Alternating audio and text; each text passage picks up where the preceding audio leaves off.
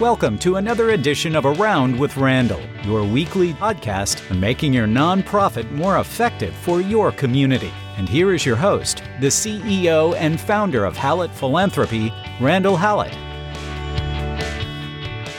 I welcome you to this edition of Around with Randall, and also Happy New Year. I think one of the things that will become more and more evident is the continuation of challenges regarding the number of donors that are out there. In the first edition in 2024 of this podcast, we talked about inflation and really how that's eating away at our donor base. So what are we going to do about that? Well, I hinted at some of these things, but we're going to talk a lot more today around the idea of what I call elevations, upgrades, things of that nature. Why are they so important? What can you do tactically to really ensure that you are meeting the challenges of today with today's process, today's techniques, today's systems that we're going to keep running into where we have less people making gifts? And so this concept of elevation really in depth begins with one of the key elements of the moves management process. If we know that there are less donors out there and that inflation is eating into potentially more and more who are either giving less or not giving at all, that stewardship becomes a quintessential element, as we've discussed before. If you're not actively stewarding donors, then what you're doing is you're just allowing people to come into your universe, make a gift, and leave. And this gets into what we keep talking about. And I probably sound like a broken record. And for that, I apologize. No, I really don't. We have to get off the transactional giving process. We have to get to transformational. And I really need to hammer this home every time I use it. Transformational doesn't mean a dollar level, dollar figure, number of zeros. It's when someone invests in your organization and it becomes almost spiritual, emotional. They view your mission, their gift, as a way to accomplish what both of you are trying to through your strategic plan, through your mission, trying to accomplish. That only happens if we have relationships, and that only happens if we steward. So what are some of the common things? And it's going to sound elemental, but doggone it, I just got done with my wife and I, our annual giving process of what we choose to give to. And these common things are like amongst larger organizations, like check marks on some of the donations. I'm getting tired of it. And some of our gifts are large enough that somebody should at least be paying a little attention. So what are some of the common things that stewardship we see failure in? Number one is no thank yous. If you're not calling donors over certain dollar figures, particularly at year end, I have to question what the heck you're doing. If you're taking a ton of time off at year end, I know it's the holidays. I know it's family, but we made a gift and we increased the gift. And for the second year in a row, we got a phone call from someone who literally wasn't in the office. And I happened to ask this individual, I know you're not there. Why are you doing this? And he said, because this is the right thing to do. I'm on the beach. My wife knows this. I take an hour. I get the report through the computer system. I don't have to be sitting at my desk. And I literally just make 5 or 10 phone calls a day. And all I'm doing is saying, can't thank you enough. I really appreciate you. Not an email, not a smoke signal, not an Instagram message, a phone call. Thank you. If you're not just in this time frame, but over the course of time, talking about impact. What is the gift going to do? Why is it important that you give as a donor, if you are the nonprofit or if I'm the nonprofit speaking? Why is it important that you give to us? And here's the value of that gift. Then you're going to leave people out. People give to things that move them. They get moved not because of your organization's mission statement, but because of what happens, what they believe in. If you have no plan of what to do next, which we're going to talk about here in a moment, If you don't have an ability to figure out how am I going to move people forward, then you're leaving opportunity just to go right out the door. And finally, if you don't get people to understand why their gift, not just impact, connects to them. Why am I giving to you? There are a lot of organizations that do similar things. I mean, if I look at, let's take the world of animal protection, animal sheltering, there's a lot of really quality organizations that do that. If my bent emotionally is to help animals, why your organization over this organization? And it can't be just about impact. It certainly should be. But it has to be about what connects me to you, to what you do that's unique. And if you can't articulate that, what you end up with are people who give and go, well, there are a lot of good organizations out there. I want to come back and talk about the 4 things that I think are quintessential in this concept of figuring out how are we going to elevate. And that's, once those gifts are made, 4 things. You need to engage. You need to create a sense of resonance, a connection of reassurance, really is a better way of putting it. You need to inspire and you need to reward. You need to engage donors by reporting and thanking them. What is the gift going to do? Why is it important? And why they're important on a personal level. It needs to be reassurance that the money's used the way it was intended. So people have faith and trust, not only in the organization, but the gift officer. That it's inspiring, that it makes a difference. And sometimes you have to ask them, do you understand the value of what you've done? And lastly, to create a sense of reward for donors. There's only one way that happens. That's stories. Let me tell you what you and a lot of other people did to meet the needs of X, whatever that is. So as you think about this in upgrades, engage, reassure, inspire, reward, which gets us to the why on the upgrades. Why is this so important? Well, there's 5 things that we have to know. They're just factual.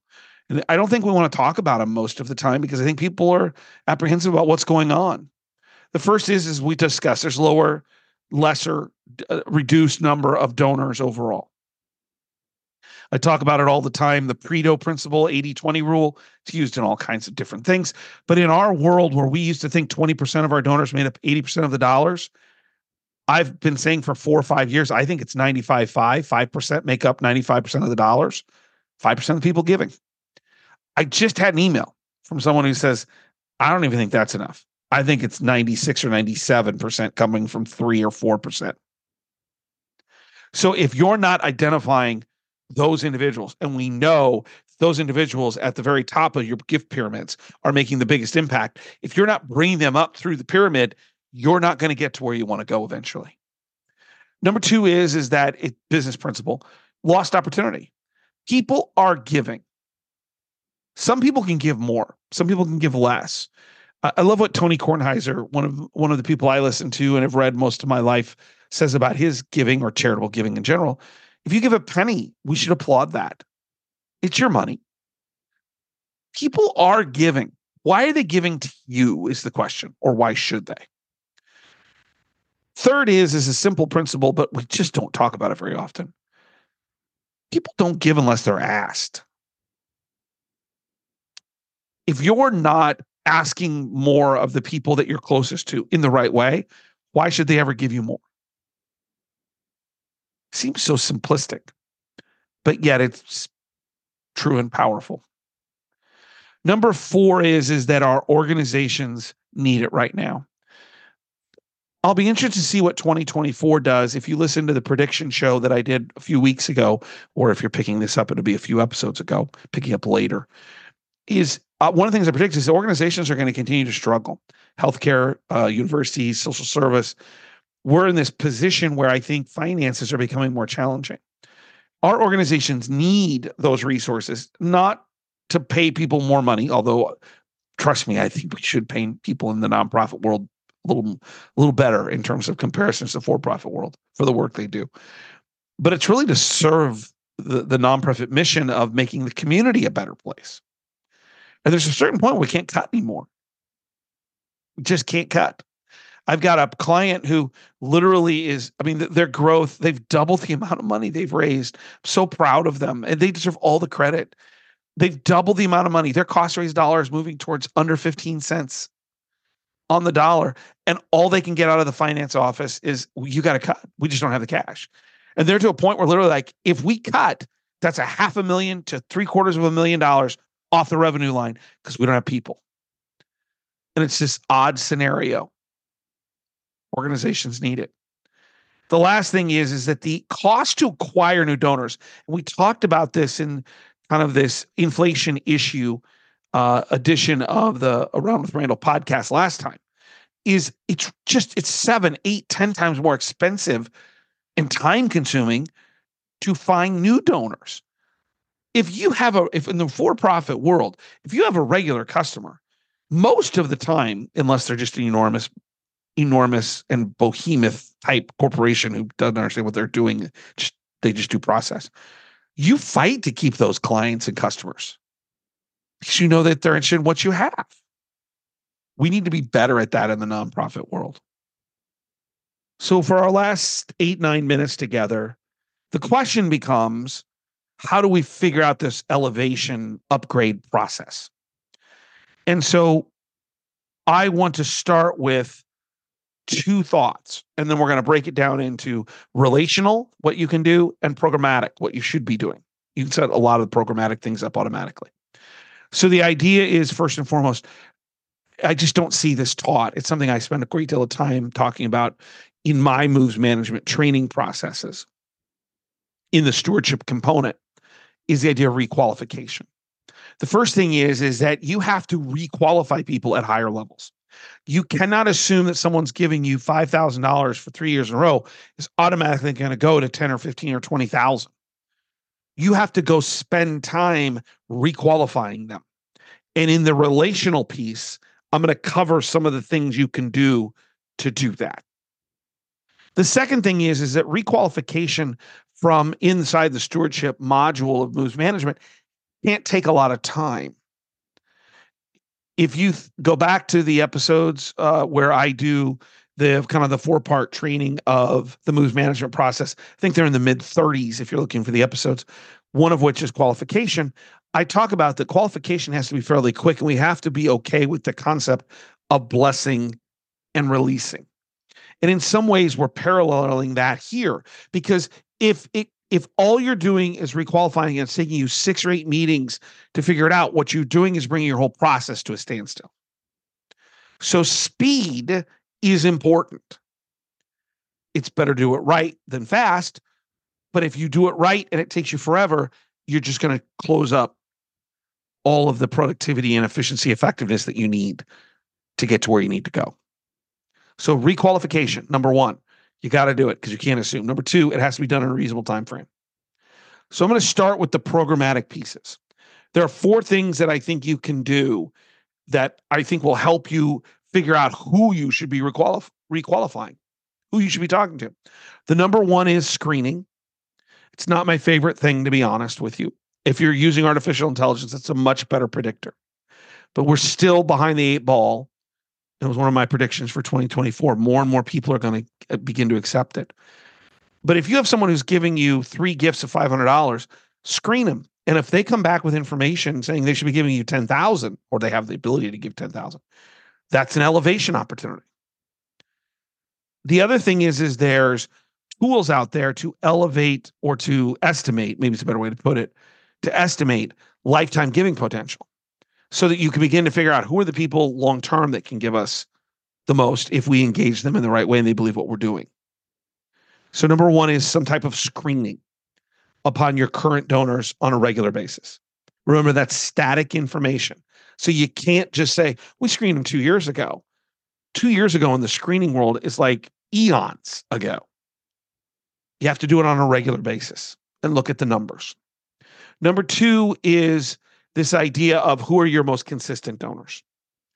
I give Larry Stelter, one of the legends of our industry, and now Nate, his son, and the Stelter family who run Stelter, which deals with planned giving. They do all the research, and I think PG Calc and others do the same.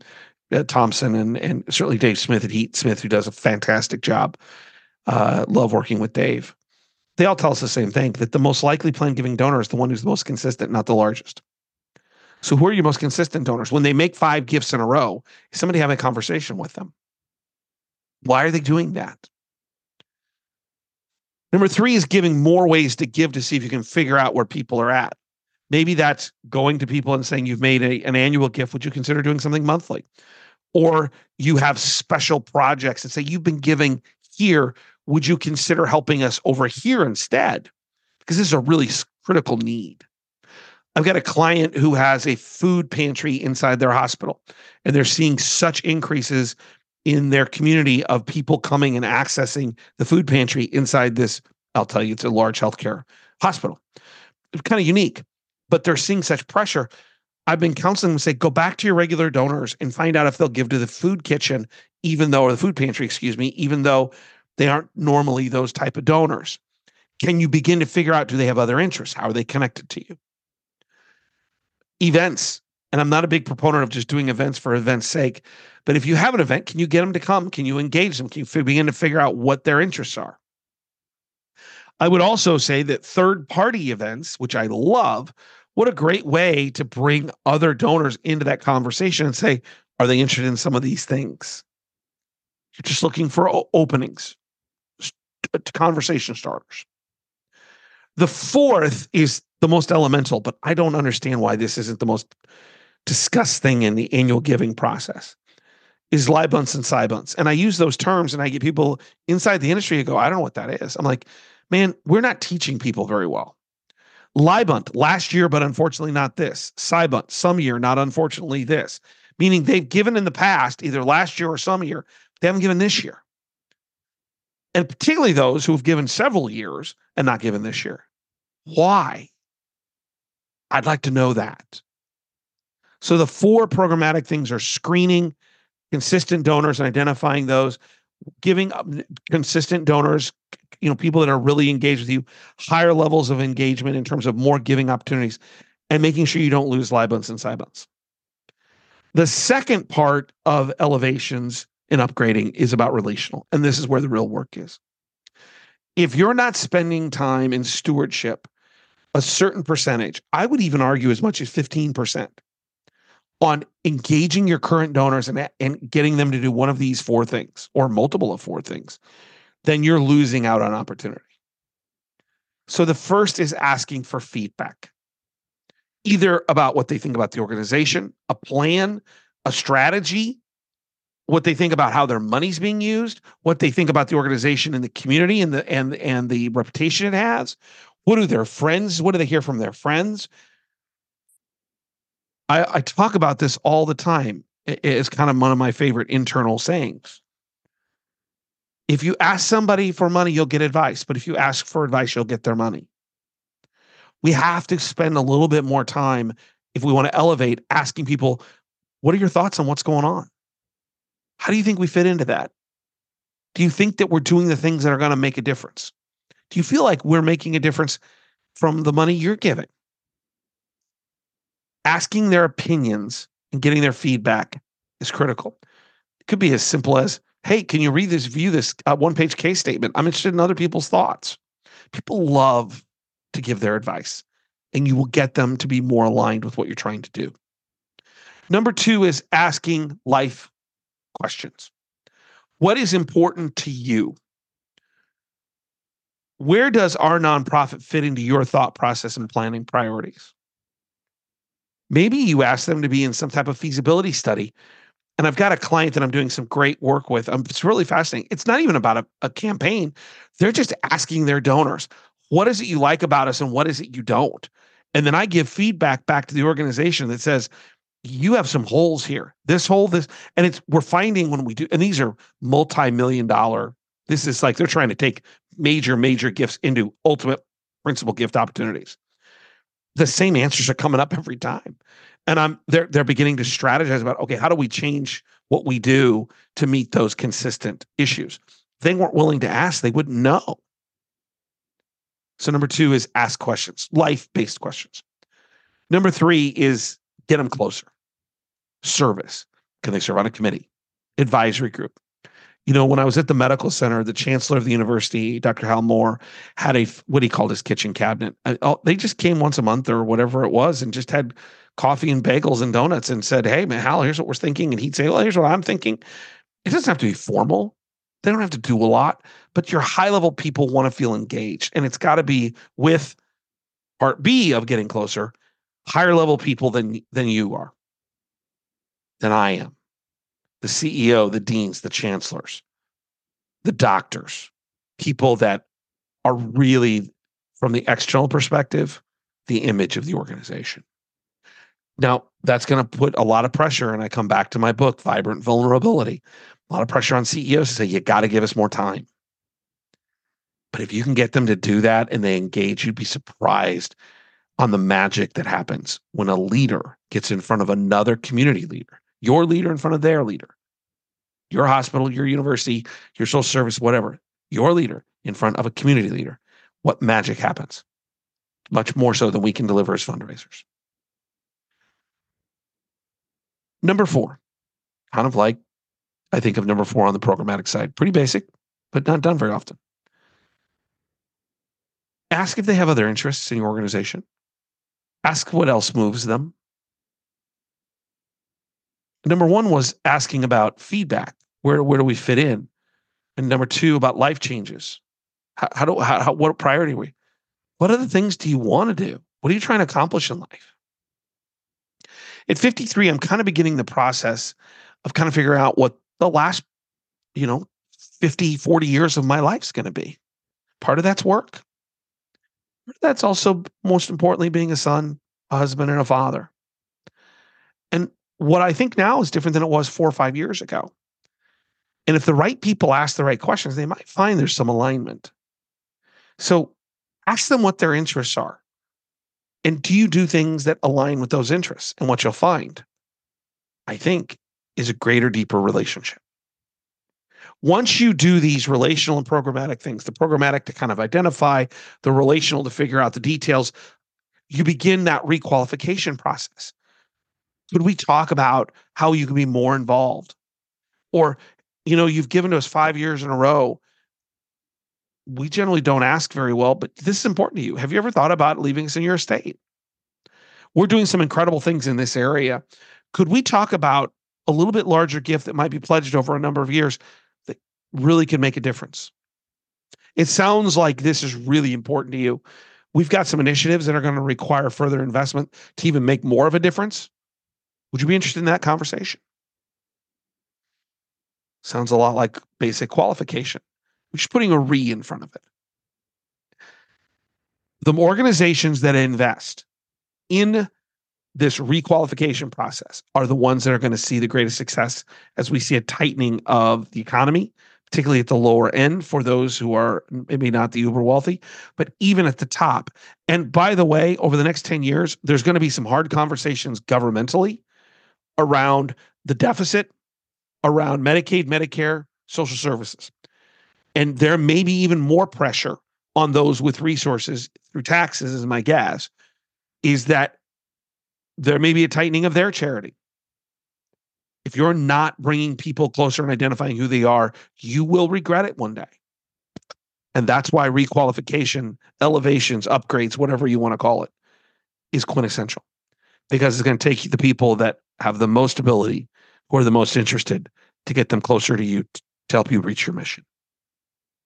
And that's really what this is all about. Don't forget to check out the blogs at Hallett Philanthropy, 2 a week, hallettphilanthropy.com. Just go hit on blogs, 90-second reads.